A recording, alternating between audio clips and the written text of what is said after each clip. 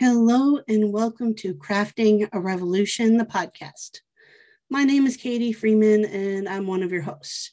Every week we bring you interviews with makers of all kind from all over the world that identify as female or non-binary. Today's episode is with guest Ali Katz. Ali is a classically trained fine artist with a passion for 3D and digital art, which translates to never being good at doing just one thing. They created Geeky Fae Art to showcase their need for adventure.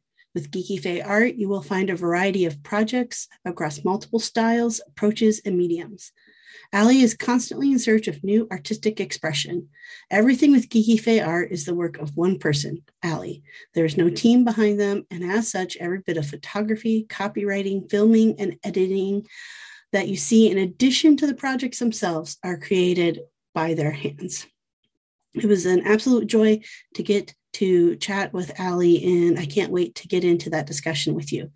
Before we do, though, I want to give a big shout out and thanks to the patrons over on Patreon. So thank you so much. Lee at Lee Runyon, Annette 513 Woodworks, Katie Thompson, Women of Woodworking, Kevin Lefty's Woodshop, Christy Twisted Twine, Jeremy Speece, Sammy Go Sammy Lee, Rachel Moody Makes, Bonnie Toolmom Bonnie, toolmomstore.com, Laura Oakley Soap Company, Brandy Studio Obey, Lee the Rainbow Carver, Ellen Little Bear Furniture, and Ethan Carter Designs.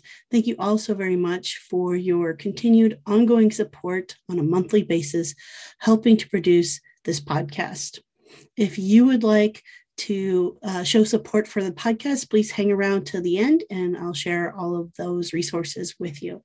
And with no further ado, let's hop on into the conversation with Ali. Well, I like to start by asking my guests to introduce themselves. So would you do that for me? Absolutely. I'd be happy to. Hello, everyone. My name is Ali Katz, but many of you online may know me as Geeky Fae Art, which is my online moniker. I am an artist. I am a maker. I am a creative technologist. I am a do things on the interneter, and I basically am just I got hands in all the pies. I've been making YouTube videos for about a year and a half now, I think. Ooh, nice.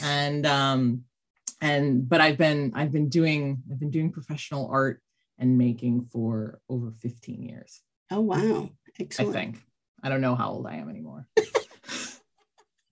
Just lost track of time. That's also fair. I don't know what time is anymore. So I'm going to go with around 15 years. Yeah. I don't know what year it is anymore most of the time. No, that as well. Yeah. I was like, just thinking about that. I'm like, the pandemic just has made time weird. Like it's post 2020. I know that. Yeah. That's it. That's all I got. So yeah. And also I want to make sure I ask, what are your pronouns?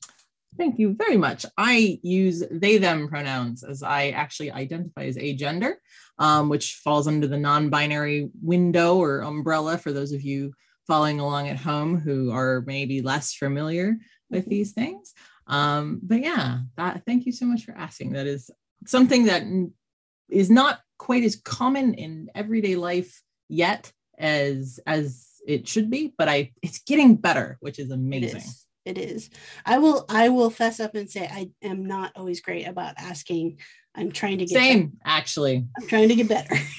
you would think that I would be a professional at asking. But it's one of those things that I think until it becomes a little bit more commonplace, it can feel weirdly difficult to ask.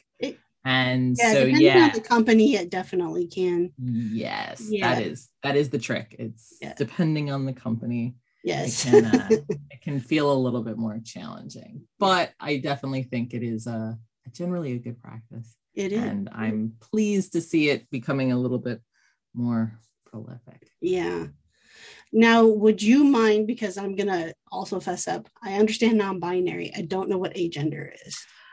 No, that's totally okay. It's also not something I think it's not a term I've used a lot yet publicly in this space. Okay. It's a term I've personally used for years, but agender fall, like obviously non-binary genders are basically everything that isn't just man or woman. Mm-hmm. And so it's a huge category of things. So some people just identify as non-binary, and I frequently will just refer to myself as non-binary because it's easy and people tend to know that as a term. But under it are lots of slightly more specific, I suppose, designations. And so agender is basically none, okay. If that makes sense. Like it's a person who's agender, or at least in my specific case, because obviously very few of us are exactly alike, but in my case, it's very much I don't feel like a man. I don't feel like a woman. I don't feel like half and half. I don't really feel like there is a specific designation that fits me perfectly, except for the one that basically says no thank you. Mm-hmm. In fact, actually, that's frequently a joke I will pull out is gender no thank you. Yeah. I'll pass. So that's when I discovered the term, it was very much one of those things that a light bulb went off. Mm-hmm. It was very much that's what I am. Okay. Because I'd always kind of felt very, again, in between, but not in a sort of like a little bit of this and a little bit of that. Right. More of a just not. Mm-hmm. But there wasn't a word that I was familiar with growing up, because also the internet wasn't really a thing yet. I will ask, figuring age-wise, born in the 80s? Mm-hmm. Yes. Okay.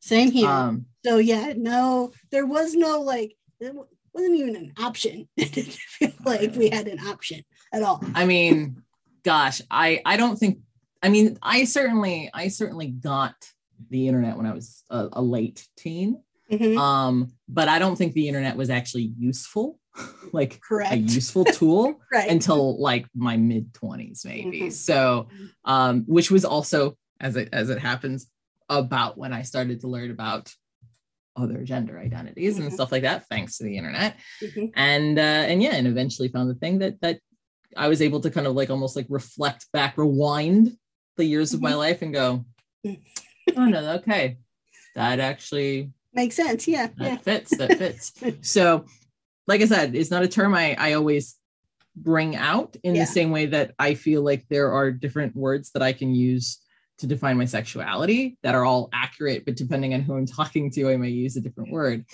Right. Like it's one of those things. So like non-binary is correct. Agender is more correct, more specific.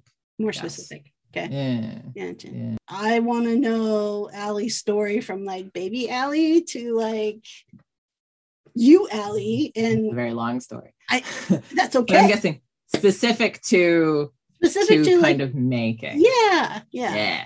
Well, I was very lucky in a couple of regards. One of them being that I grew up with art, like creativity around me. Both my parents were creative. My uncle, who's like pretty much my only like blood family, was very creative, and I was encouraged to be creative. I was encouraged to play creatively, and in fact, I actually have very fond memories of being quite young and my uncle telling me that you don't have to color the things in the coloring book the same color as they are in real life, and that was like revolutionary. Right. Like the sky could be orange and the grass could be purple. And also you don't have to color in the lines either. Like you can do whatever you want. And frequently we would actually like go on like the back side of like the page where it was blank and just draw, like color our own thing.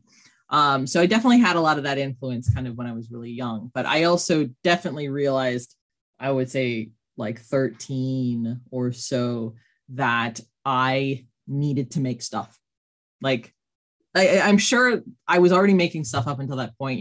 I loved things like Lego and Lincoln Logs, which is awesome. I love those. I love building houses out of Lincoln Logs.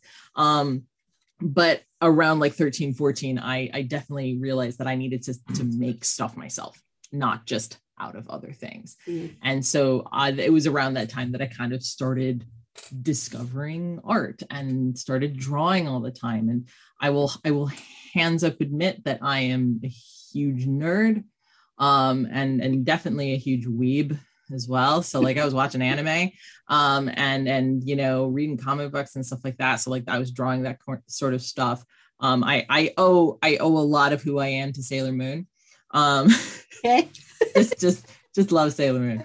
But that absolutely evolved into a sort of, I want to do this for the rest of my life. I want to be able to do this in more of a capacity. And so I took an incredible advantage. So the one advantage I had was my family. I had a creative family, but the second advantage was actually my school. My middle of nowhere high school had the most incredible art program. Like we had, three art teachers. We had 4 art classrooms. Wow. And like the number of subjects that were covered was incredible. I took almost all of them except for photography, which is ironic because I am now quite versed in photography and videography and stuff like that. But at the time I didn't like it. I want to say there was like maybe 1 or 2 other things I didn't do, but like I got to explore everything from painting and drawing to ceramics, to jewelry making and metalworking. I did sculpture, I did printmaking, like I did everything I could. And that enabled me to build up a really nice portfolio to go to art school. Nice. And also leave Michigan.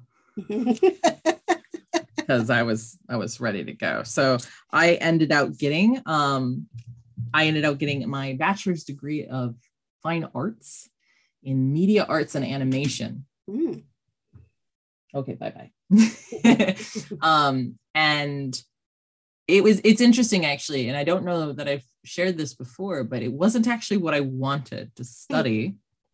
I'd actually wanted to study illustration, but I had determined that it was going to be too hard to make a living doing illustration for whatever reason, and that animation would be better. And as it would turn out, I actually really enjoyed learning computer design and stuff like that. So like I'd of course already started using Photoshop through my own little hacked copy. And in fact, this is usually one of the things that I brag about ever so slightly to people, is the fact that I've been using Photoshop for 20 years. I've been using Photoshop since Photoshop 6, I think. Just 6, right. Not CS6, but 6. Like it's 5 or 6. I can't remember. Basically, I mean, I can give you a year and you can tell me what version it was, but a very long time. I know Photoshop very, very well. But I learned how to do 3D design. I learned how to film stuff. I learned how to edit video. I learned how to do a whole bunch of things in this program. And I would then go on to professionally work in a really eclectic range of industries doing similar things. So like I've done everything from medical animation, which, yeah, exactly. That's the appropriate response, to industrial animation, basically translating very, very ugly CAD drawings into like visually appealing 3D models that moved, of admittedly drill bits, giant drill bits. Nice. That was a thing. I've worked on TV commercials for visual effects. I've worked in video games. I've done a huge range across the board.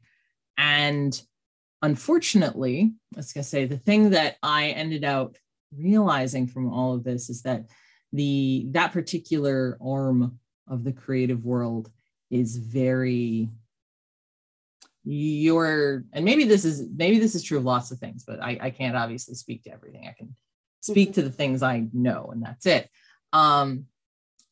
You're expected to specialize, for one, but for two, you're expected to not really enjoy or want to do anything else creatively. Like, you're expected to devote your whole life to kind of this one thing. And I couldn't do that.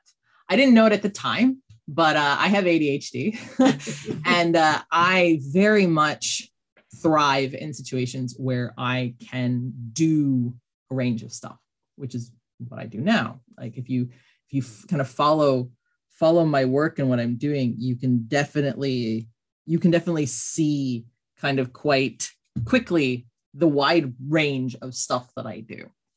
And that's how I like it. Being able to do electronics and 3D design and sculpture and costumes. Like, that's where I am happiest. And that is not allowed in kind of the animation, the 3D art industries. You're expected to be monofocused.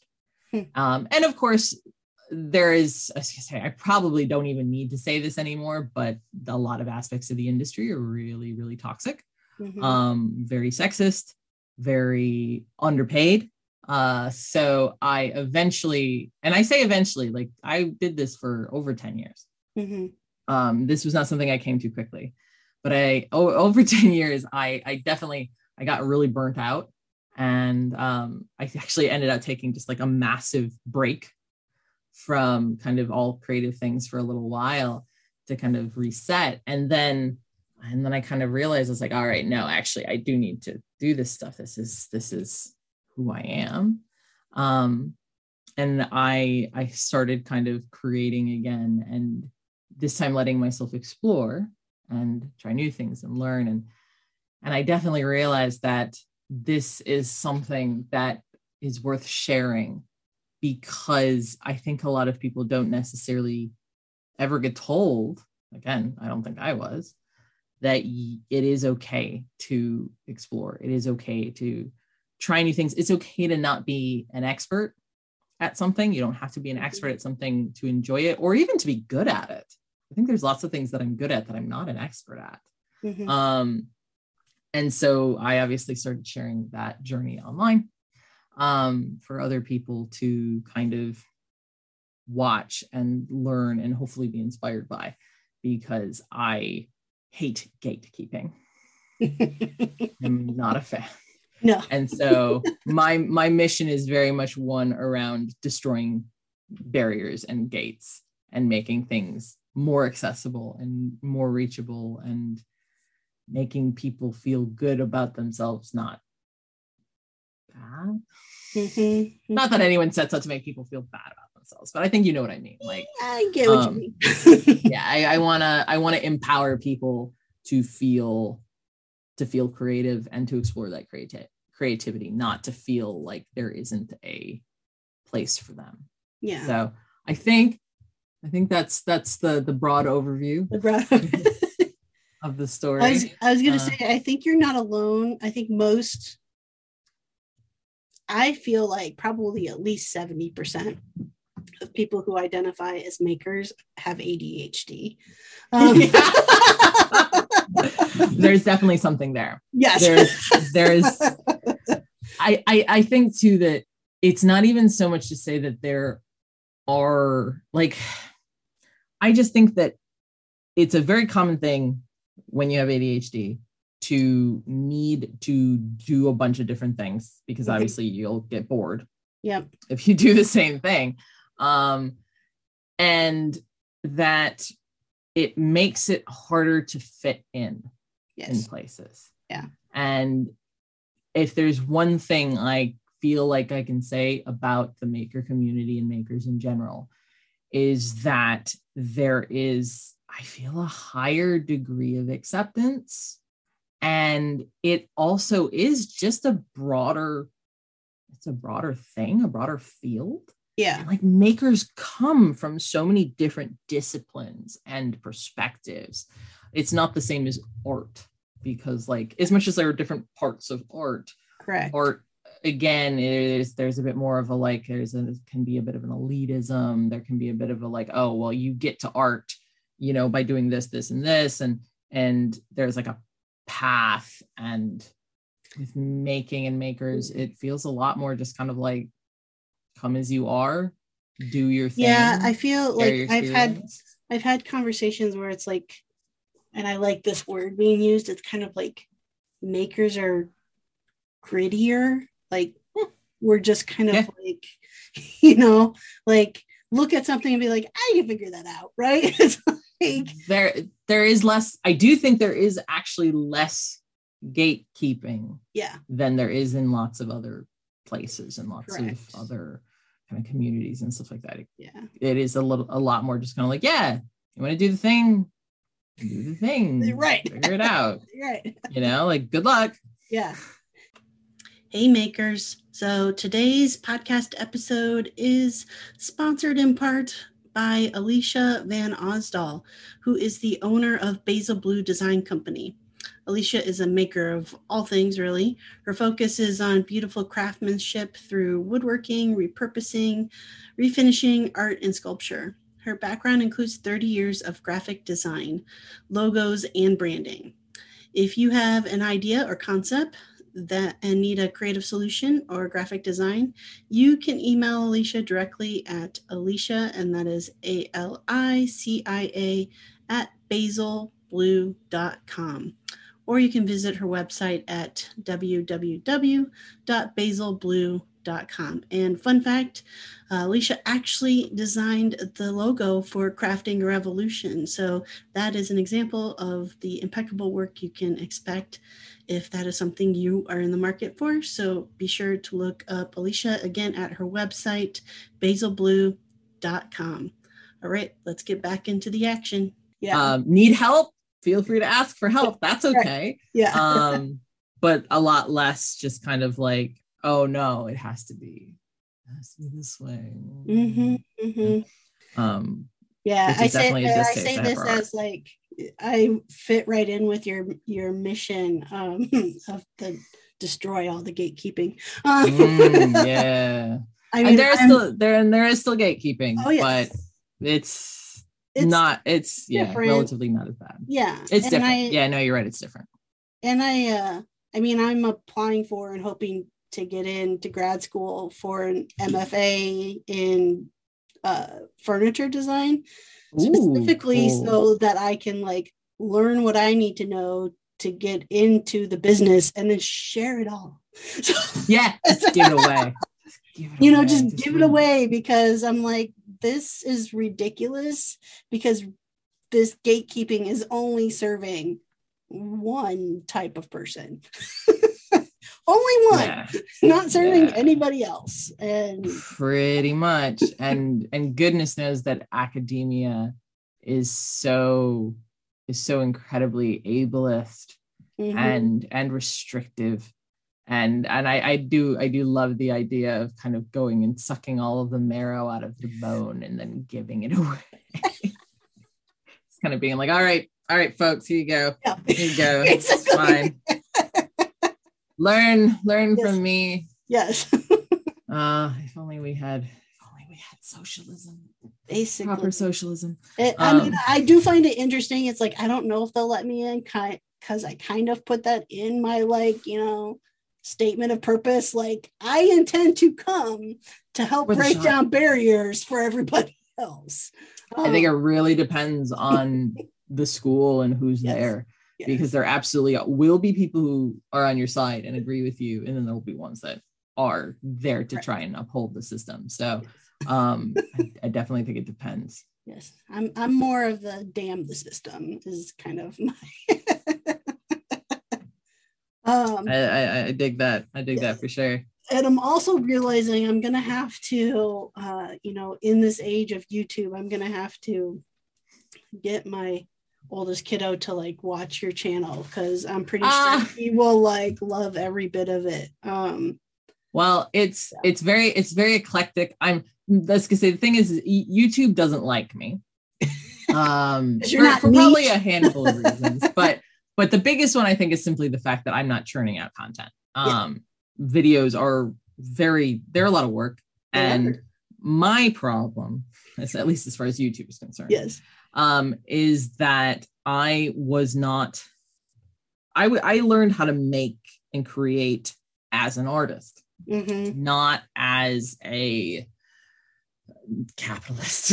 Like I can't actually think of a better word. That is kind of it. And so like I was taught quality over quantity.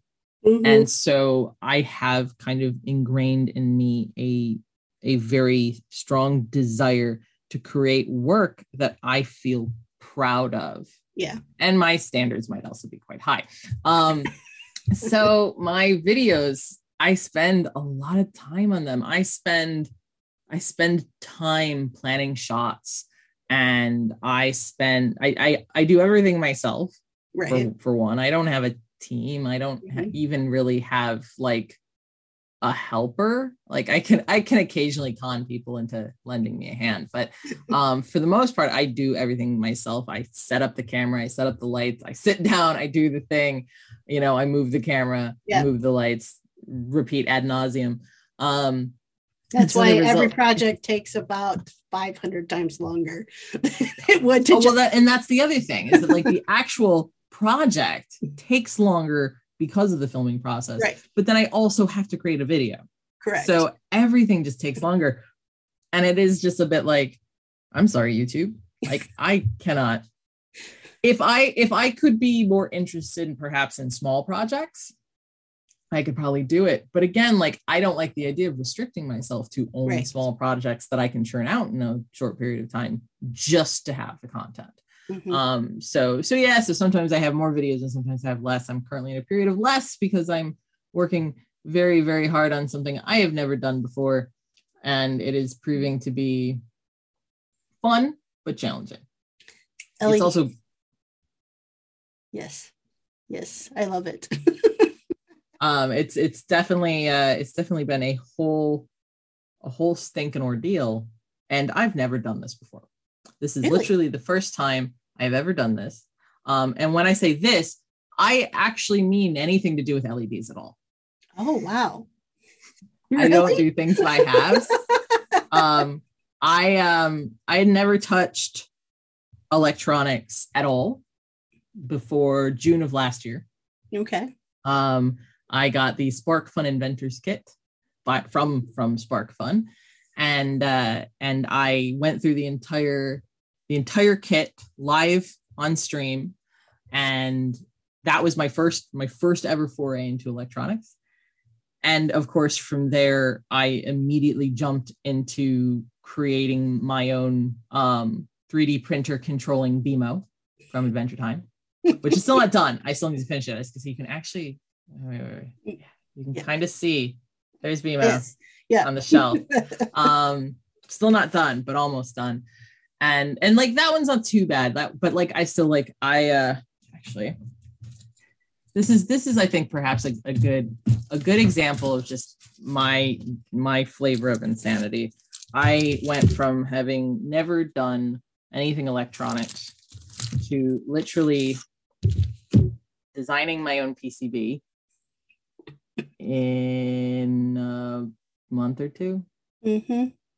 Like it's obviously it's a simple PCB. Yes. It's not a super crazy PCB. God, it looks good on my camera. I know the little BMO is obviously my favorite part. Come on. Yeah. I know. Oh, come on, focus. You can do it. I believe in you. It did for a second. It did for a second. So like this, I designed a PCB before I had done many things that were considered considerably less advanced. I don't do things in order. I learned the things I need to know to do a thing, and then I tend to just like leave everything else off until I need it. So I am now doing this LED project, which isn't of course just LEDs, but it is also taking data from a sensor.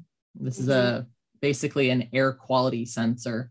Okay. This is just part of it. It's got like 4 pieces to it, and this is the particulate particulate matter sensor. Mm-hmm. But there's also like a CO2 and a volatile organic compounds, and it sends data to the Nice.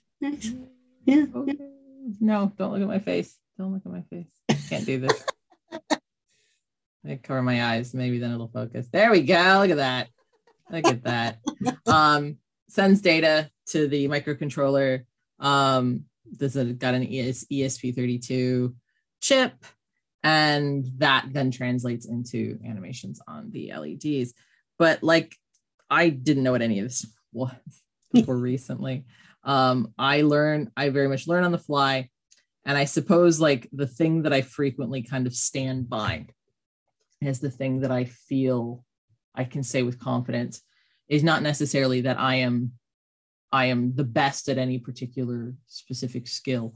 However, I am an incredibly fast learner, and I am a very stubborn person.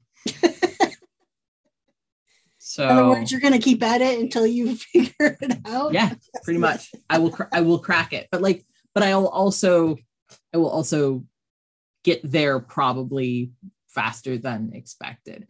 I still maintain that like this is probably insane. I also somewhat lack any sort of context of how insane it is, but I've had a couple people reach out to me to comment on how like they've been maybe doing wearable LED things for, I don't know, a decade. Mm-hmm. And that this is something that would have taken them years to tackle. Mm-hmm. And so I'm kind of like, interesting. I see. Like, I have no concept. I have no concept of this. It's just like, it's all just, all right, I'm just going to do it. I guess you could say I have no fear. Yeah. I have no fear when it comes to making. Yeah, I think that's good though. Like, so you did art. I still have all my limbs. Yeah, so you did art in high school. I did electronics all through. Aha! Yeah, you went the other direction. Yes. Which is funny because like since high school, I've done almost nothing with electronics. I'm a little bit fearful of it without guidance. You know, it's like I excelled at it in high school, and I felt like I excelled because I knew like if I got stuck, I had somebody there to like always go to and ask. Yeah.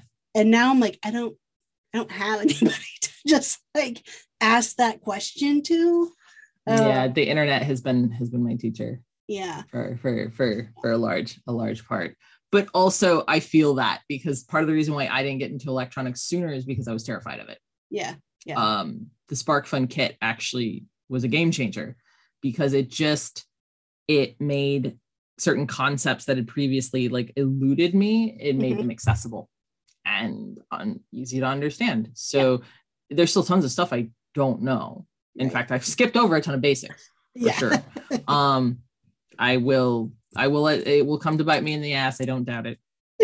But it was enough of a start to allow me to, I suppose, kind of find that fearlessness again. Yeah. And kind of jump into it because I was absolutely terrified of electronics for a long time.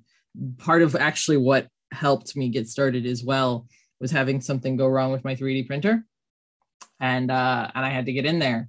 Mm-hmm. And I definitely let the magic smoke out a little bit because I was moving the filament runout sensor to a different location on the printer. Mm-hmm. And I'd unplugged all the things from the breakout board. And then I got a little confused when I was plugging things back in, and I was like, did I do it wrong? Because it didn't work. Yeah. It turned out that it didn't work because there was something wrong with the filament sensor, not me. Yeah. But I doubted it. So I unplugged things and plugged them in differently. Yeah. So that was my first, that kind of forced me to get in there a little bit and start looking at stuff and poking at stuff a little bit because I can't possibly survive without my 3D printers being functional. This is unacceptable. In fact, I have to chuckle, and I think it's actually worth sharing that I was literally printing something up until 3 minutes before we started. Because I knew I couldn't be printing during because it makes too much noise. But I couldn't just not print today. So I was like, I very carefully timed it. And I was like, if I print it now, it will be done at 5:57, 3 minutes before 6. Exactly. And as you can tell, there's nothing printing. So I've got it down to a fine art, clearly. Or no, I have a plugin that does it for me. It's fine. But yeah, that kind of enabled me to get over some of my fear. Also, I did scream when I let out the magic smoke. It scared the crap out of me. Yeah. But sometimes you got to do that kind of making a mistake to learn. Yeah. And I do appreciate that. I feel like more in the making community than anywhere else I've ever been, is there a appreciation of making mistakes, because it does teach you do learn from mistakes. Oh yeah. And that's not true everywhere. There's a lot of places and a lot of people that expect and demand perfection in a way that just feels really, really unfair. Yeah. And but the electronics, it's exciting. It is. I have in my head one of these things of like, who knows if I'll ever get to do it, but I'm a power carver, and sometimes doing power carving with an angle grinder, for whatever reason, in my head makes me feel like a rock star. So I want like a LED wall behind me that like goes off with, with whatever noises the angle grinder is making. Like a sound reactive wall. Yes. Basically. Yes. You could totally do that. Yeah. It would take an enormous amount of power. Yes. But you could do it. That was actually, I think that's been one of the biggest lessons I have learned from this project, is just how much power LEDs use. And it is a lot.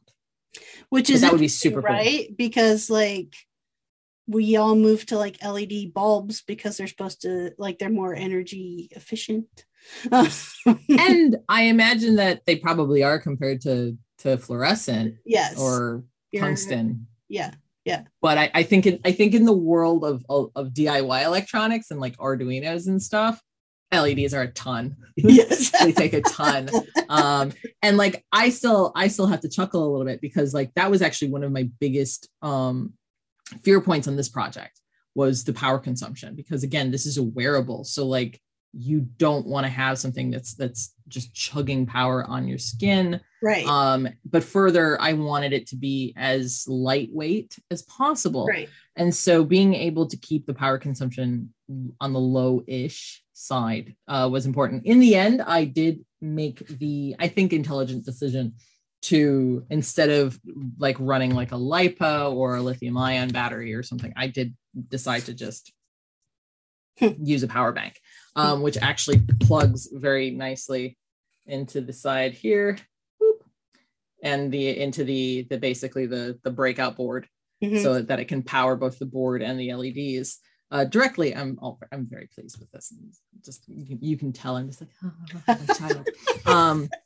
This obviously can handle a significant amount of power, but I had what felt like the fear of God put into me over the LED power consumption, because if you do research of this on the internet, you can find pretty quickly that NeoPixels, which is what these are, can consume up to 60 milliamps per NeoPixel.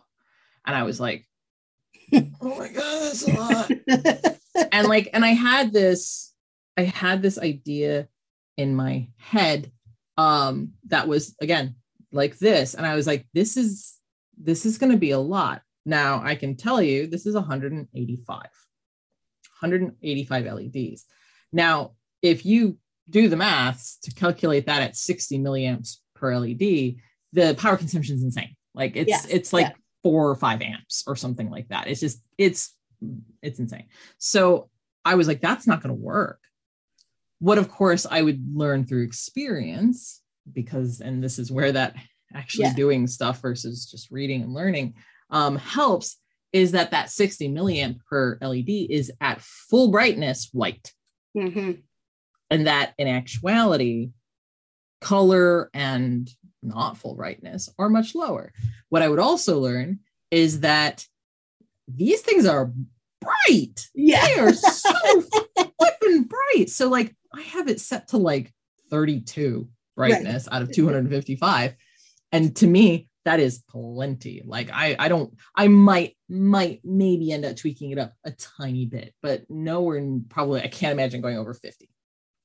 So the actual power consumption is much lower than I was led to believe it would be, because I was basically given a worst case scenario. Yeah. And the actual power consumption of 185 LEDs running my code, which admittedly at this time is still test code, but has all the LEDs on at once in a variety of colors, uses less than 500 milliamps. So still a significant amount relative to lots of things, right?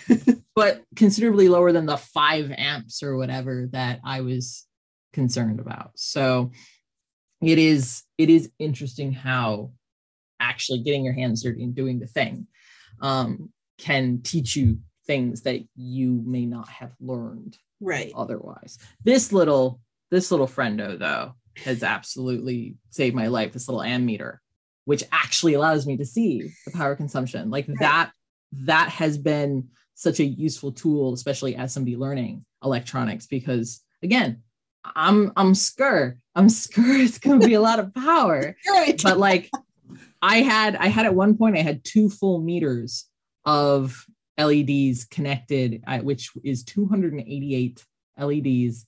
Okay. And I was running rainbows, of course, on them. And it was using like 1 amp. Okay. And I was kind of like, okay, that's less scary than I was expecting. It's like, this is promising. Right. This is promising. Hey makers, today's episode is sponsored in part by toolmomstore.com. At toolmomstore.com, you can find any and all tool-based merchandise for all genders, all sizes. They've got mugs, they've got shirts, all kinds of cool stuff. I have one of the shirts myself that has the hashtag woodworkher on it. And I also have a couple of the mugs that define what and who is a tool chick. So super excited with the merchandise that I have. I know that you will be satisfied as well. And also great discount for those of you who listen to the podcast. At checkout, if you enter the code MAKERMOM, you will get a 20% discount off any of the merchandise that you buy. So that's just toolmomstore.com. All right, let's head back into the action. So you have events you're going to premiere this at. So this is actually a commissioned project. Okay. And so there will be a video, but I believe it will also potentially appear at some future events for RS Components, which is I believe a company, an organization that people have maybe heard of. They're the ones who provided the sensor, the air quality sensor. They came up with this open source sensor that you can, I think not yet get, but eventually will be available. And in the project, when my project's done, it will also be available open source. I'll have all the files and the code and stuff like that. That'll go online. Of course, this is also going to have a giant disclaimer saying this is not a beginner project. Right. This is a project that requires, in an ideal world, a lot of tools. Like, because one of the things that I have learned in the making of this project is how incredibly frustrating and finicky TPU can be, because I'm creating all of the enclosures in 3D printed flexible material. Oh, yeah. Which is great and really awesome. And one of the things about TPU that is both a blessing and a curse is the fact that it's chemically resistant. So if you need chemical resistance, you're in luck because it's fantastic. And if you need to glue anything to TPU, then you're just screwed because nothing glues to TPU. It is just like I swear I have gone in with the industrial stuff and it's like, like you want me to stick? Nah, yeah. I'm good. So like the easiest method that I have access to is effectively welding, TPU welding.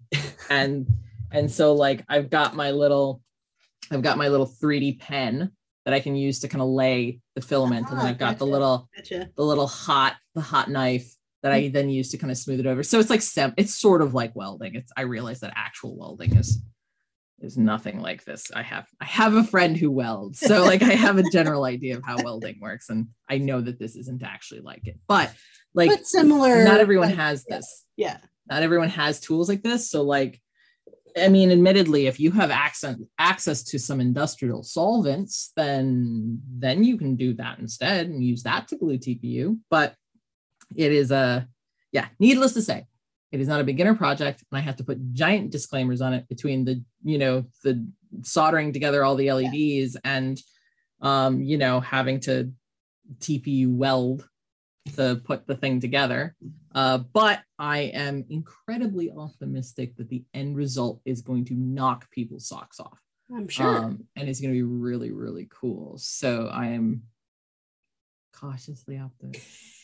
Does this mean, do you, when you talked about you went from like kind of 10 years in the animation industry to, is this your full-time job now? This is my final form.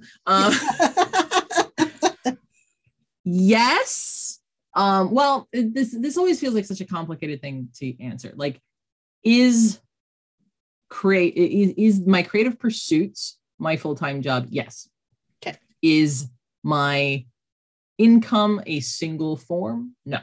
I very much like I make a living kind of this is 2022, isn't it? I feel like this is becoming actually something increasingly common, people making a living from a range of sources instead of a single one. Yeah. So it is definitely, it is a combination of commissions and sponsorships and selling stuff and XYZ. Like it's definitely a combination. And sometimes it is lucrative and sometimes it's not. And it's definitely a struggle. I owe a lot to my patrons. Like the literal community supports me, and that means the world to me because that is very much that isn't me not having to necessarily answer to a corporate sponsor right.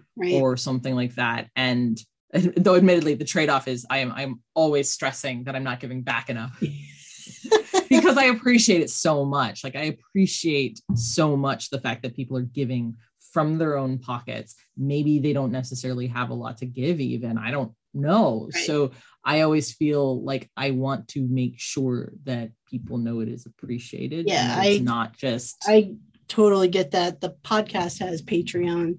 And so I'm always it's like, thank you for the but I want to ask, like, so how long has that been the path for you? I want to say that I started down this path a little over 2 years ago.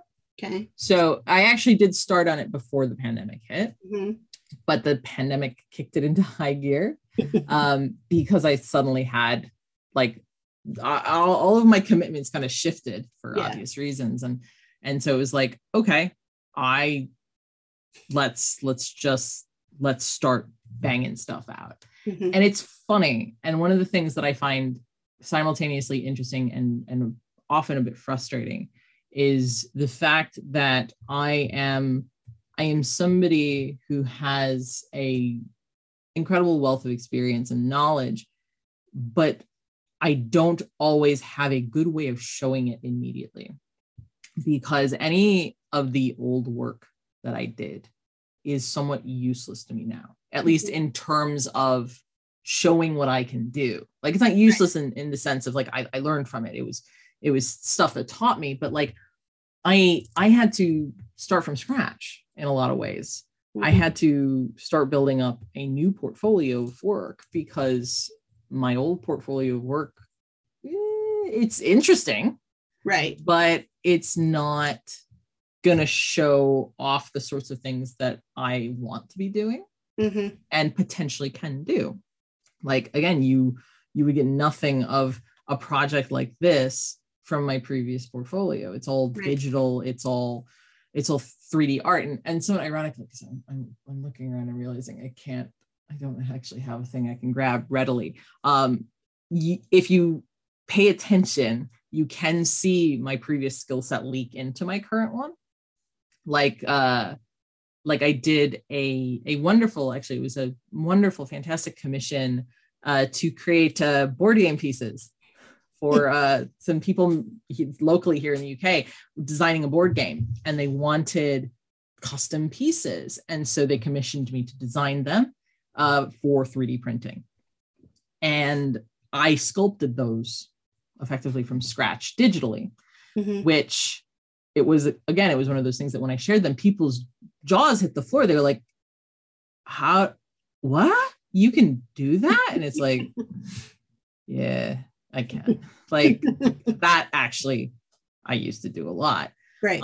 It also, because it's something I used to do a lot, it's also something I don't want to do a lot now. Get it? Done it. Yep. And which was also a bit of a weird, frustrating thing when people are like, oh, you're so good at this, you should do this all the time. And I'm like, yeah. Thank you. Yes. But no. Yeah. Like, just being good at something is actually almost being good at something makes me want to do it less, not more, actually, because I'm already good at it. Right. I get that. Can move on to something else.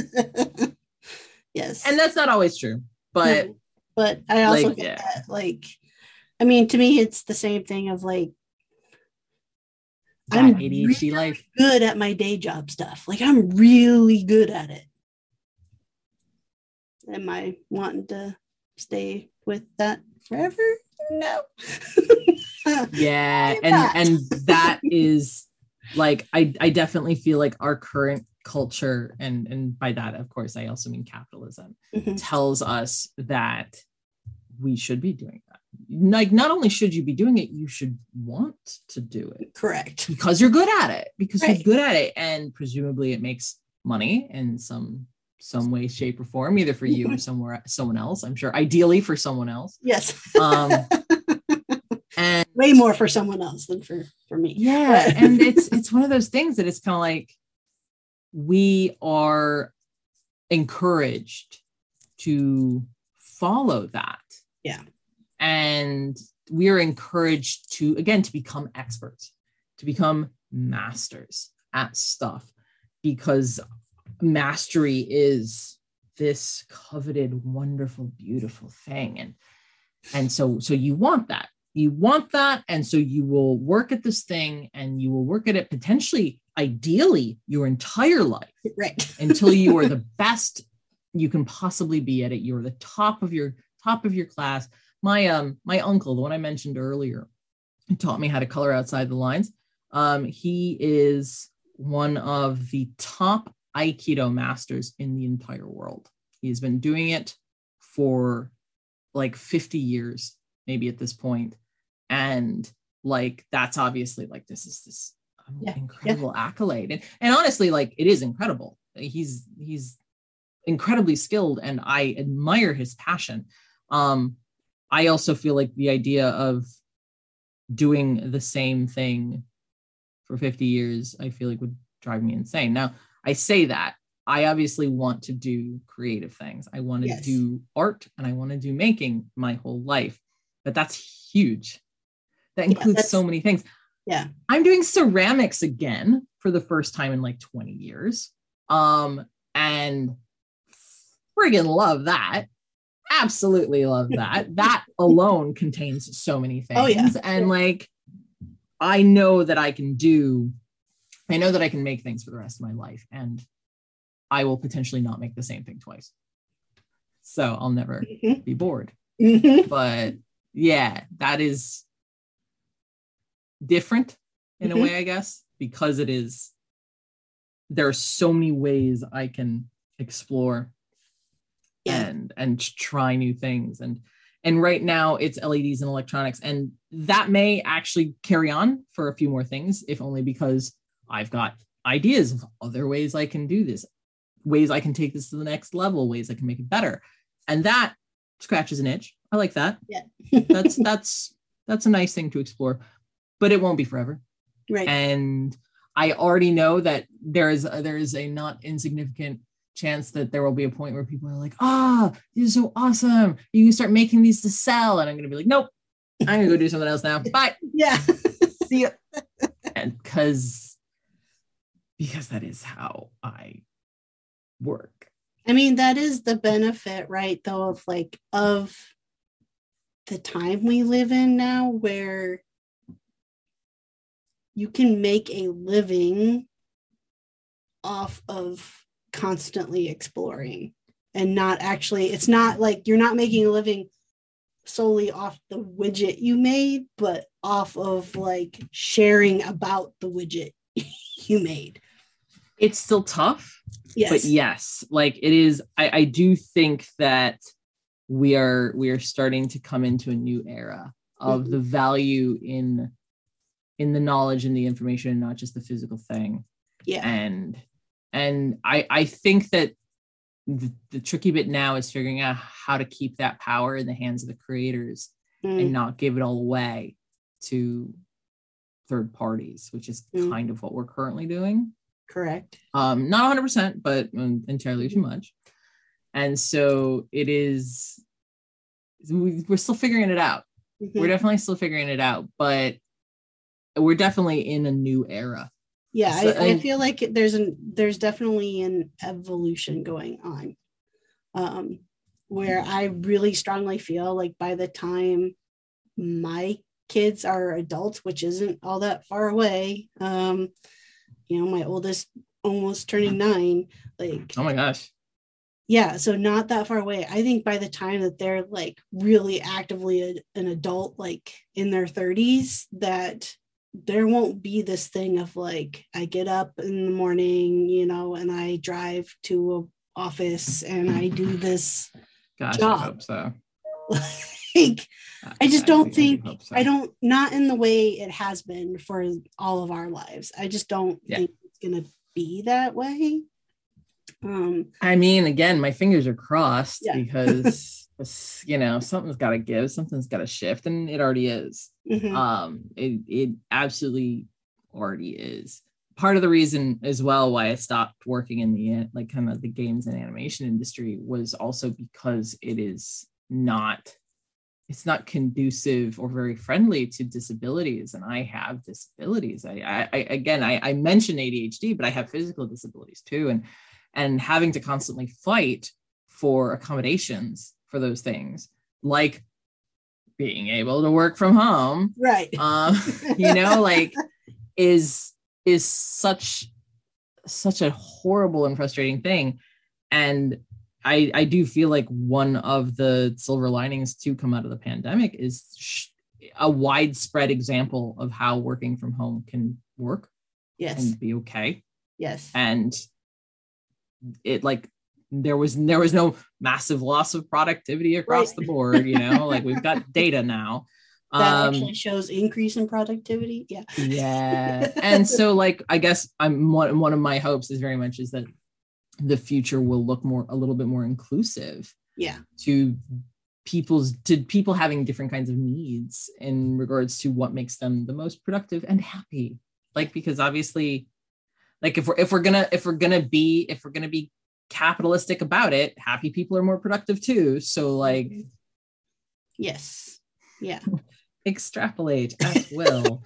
But I do genuinely, sincerely hope that by the time your kids are in their 30s, that the world looks like a different and better place. Yes. I think it's more urgent for them too. Which, I mean, we could get into some really, really deep, serious conversations, but I do feel like there's that'd be a different episode of a podcast. A sense of urgency that I feel, from like my almost 9-year-old of like, oh no, these are things that like we have to tackle now, I both have such an incredible sense of respect for that, because God knows I didn't have that kind of urgency as a 9-year-old. But also like it's both impressive and also sad. Yes, because correct. You shouldn't have to worry about the state of the world when you're correct. And they are, and that's like, so like we definitely also need to like fix things so that they don't have to worry so much. Yes, correct. We're doing what we can. I think that's right. We're trying our best in our own ways. Okay. Here anyway. We definitely killed that hour good. So I can talk. I told you I can talk. I got the talking thing down. Yes. I want to give you a chance though to let everybody know how they can find you, follow along with you, support you, all the good stuff. Yeah. Well, thankfully, I am at Geeky Faye Art, no spaces, no underscores.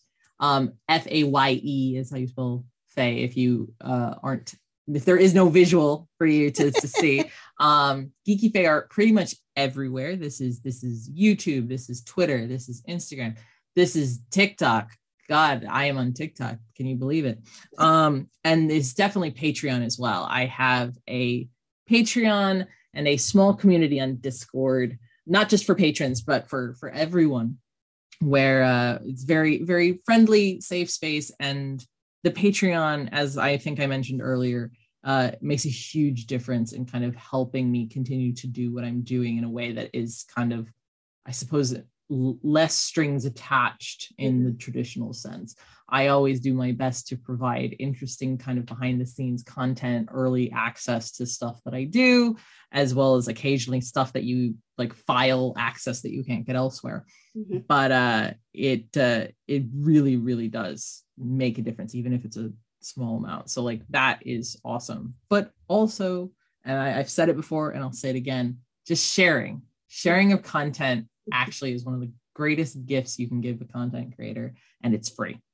Because the algorithm is mean. Yes. And we have to do what we can to fight back against it. So that sort of thing is always super, super helpful.